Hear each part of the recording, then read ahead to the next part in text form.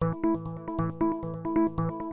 is the Mayo Clinic Talks, a curated weekly podcast for physicians and healthcare providers. I'm Amit Ghosh, an internal medicine physician at Mayo Clinic in Rochester, Minnesota. We've all heard about the tragedies because of COVID. I was just checking the numbers today, 5.7 million cases all over the world, and there's over 350,000 cases. But it appears that since the first case was reported 31st December 2019, we've had a whole array of new symptoms that we have identified. Previously, the thought was that infants and children are not affected by COVID, but a report came out in the Morbidity and Mortality Weekly report in April, where they studied 345 cases, all pediatric, who had confirmed COVID-19.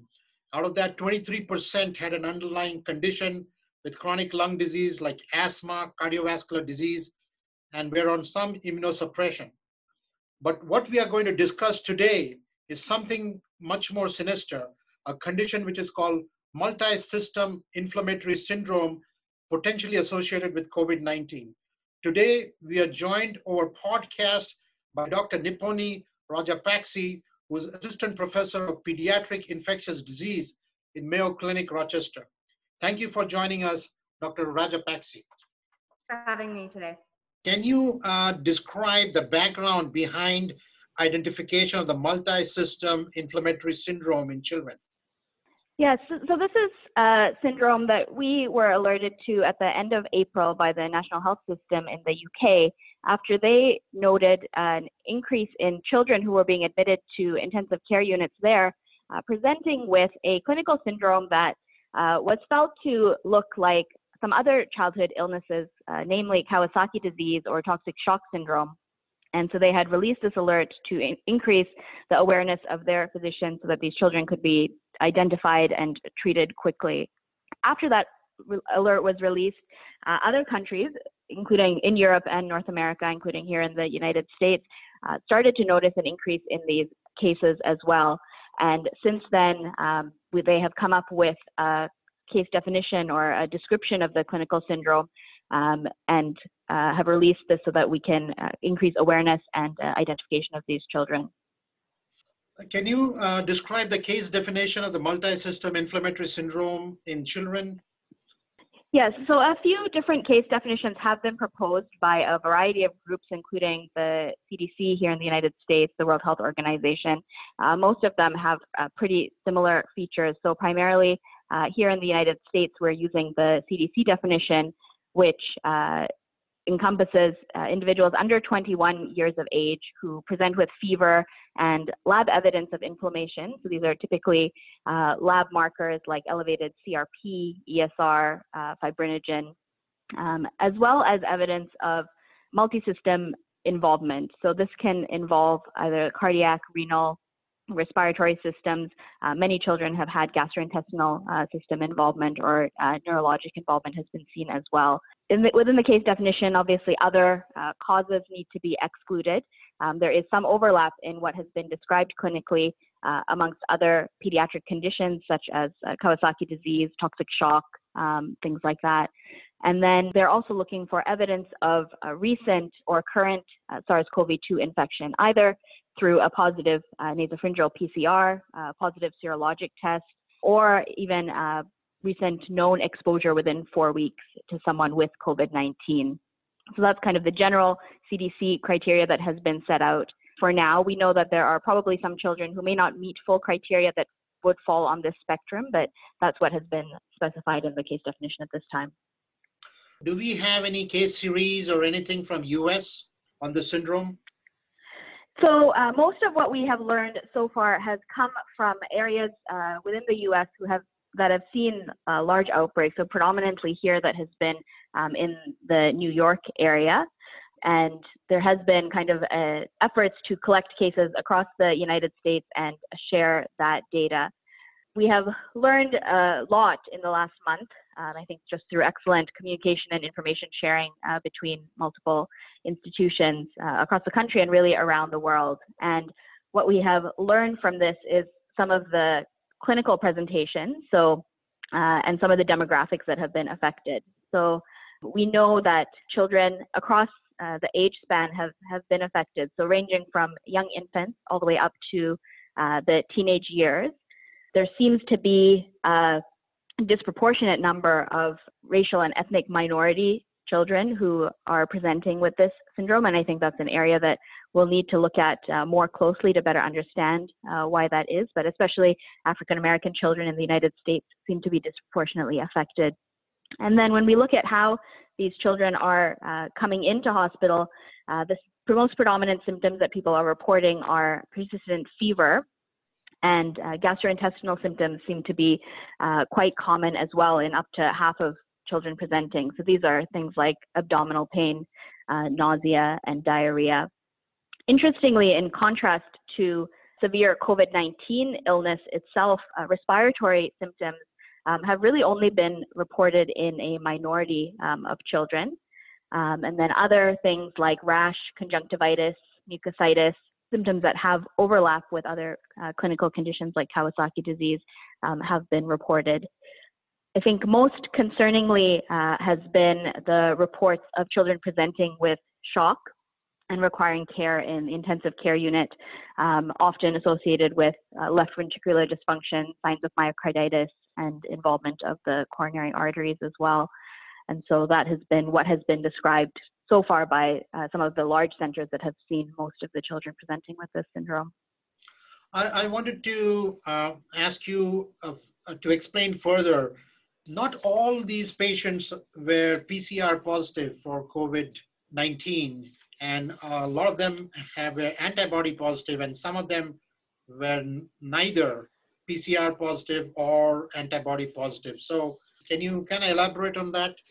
Yes, Dr. Ghosh, I think that's a very kind of important part of what we have been seeing. But when you look at all of the cases that have been collected and reported thus far, it actually seems like a minority of those cases have been PCR positive, and there's been much more commonly antibody positive children. And this is part of the reason why we suspect that this syndrome is most likely a post-infectious complication from SARS-CoV-2 infection rather than a direct viral mediated injury.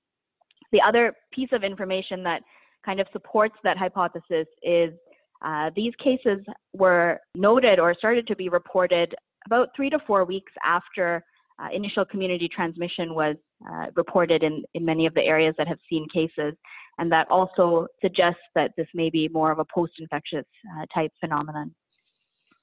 That's an excellent finding, which you mentioned. And I think the antibody, we are getting to know about the characteristics, testing characteristic, the specificity and sensitivity.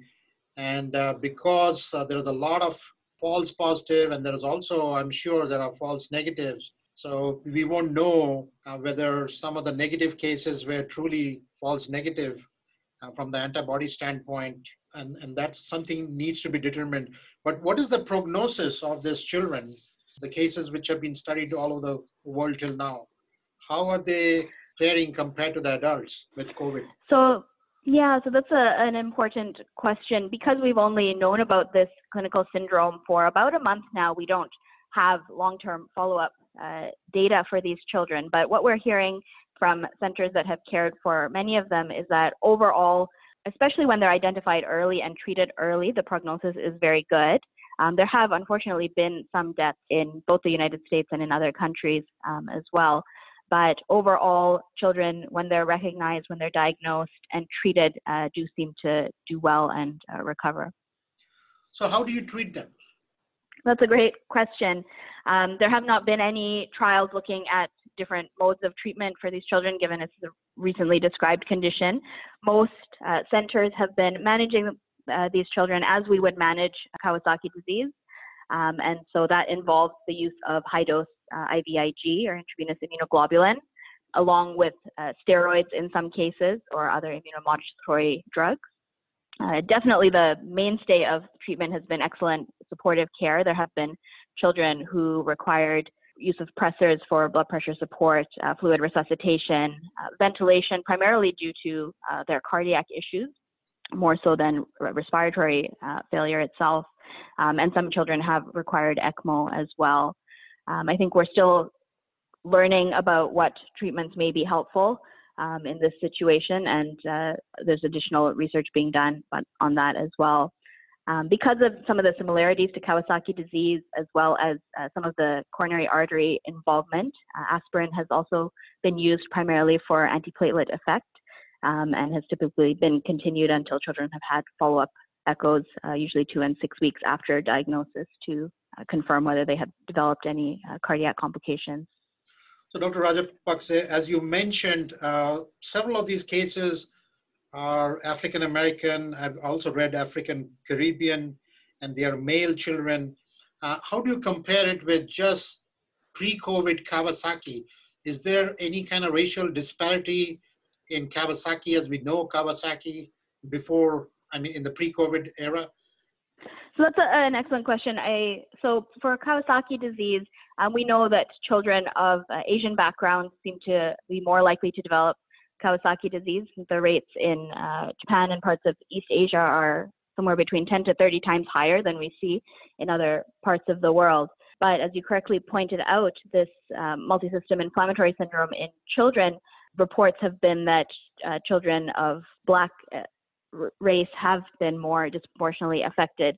I don't think we know for sure why that is. I can propose a couple of hypotheses. One, we know that racial and ethnic minority populations have been disproportionately affected by the pandemic as a whole due to a large variety of complex factors. And so could this just reflect increase in infections in that group, and therefore we're seeing increased post-inflammatory sequelae? That is possible, but given that we know that other inflammatory conditions in children like Kawasaki disease can carry with them a racial predisposition or a genetic predisposition, that is also kind of high on the list of possibilities. And so I think we need to evaluate the demographics of who's being affected by this carefully so that we can best understand how to identify, manage, and treat these kids. So that's a great summary on what we know about this new entity called multisystem inflammatory syndrome, potentially associated with COVID-19, which is affecting the pediatric age group. And there is now a health alert going all across the world to care systems, both the emergency department, frontline docs, pediatricians, to watch out for this disease. And as you just heard Dr. Rajapaksa beautifully describe about the signs and symptoms of this disease, and also about some of the racial disparity which we are seeing associated with this disease and with multisystem inflammatory syndrome in children. We don't know what the cause is, but that needs to be identified and worked up. But is there any additional point you would like our listeners to hear or learn about this disorder, what to do, what we are going to look at? The number is going to go up. Yeah, so I think the important thing to recognize, this is a serious, but thankfully appears to be a rare complication in children. But I think for that reason, we really need everyone that cares for children in healthcare to be aware of it and be alert to it. As you mentioned, this is now a reportable disease here in the United States as well as around the world. The World Health Organization is also collecting global data. And so if people are seeing children who may meet the case definition in their practice, we would really encourage them to reach out to their local public health officials and report these cases, just because collection of data and will be ultimately what helps us to understand this syndrome better. And since it is rare, each center may only see a handful of cases, but we will really need to aggregate all of that information together to fully understand what is going on here. So I would really encourage people to keep an eye out and to report cases that they come across to their local public health so they can be shared with others and we can all learn from this. Thank you, Dr. Rajapaksa. So today we have been listening to Dr. Nipuni Rajapaksa, who's a pediatric infectious disease consultant at the Mayo Clinic, Rochester, talk about this new entity called multisystem inflammatory syndrome, potentially associated with COVID-19 affecting children and mainly in the pediatric age group. It's been an eye-opener as we are learning about how to tackle the new diseases which are almost showing up both in the adult and the pediatric category, and one has to be so alert in picking up these new symptoms. We will continue to bring you updates on this situation as the events unfold. If you have enjoyed Mayo Clinic podcast, please subscribe, stay healthy, and we'll see you back next week.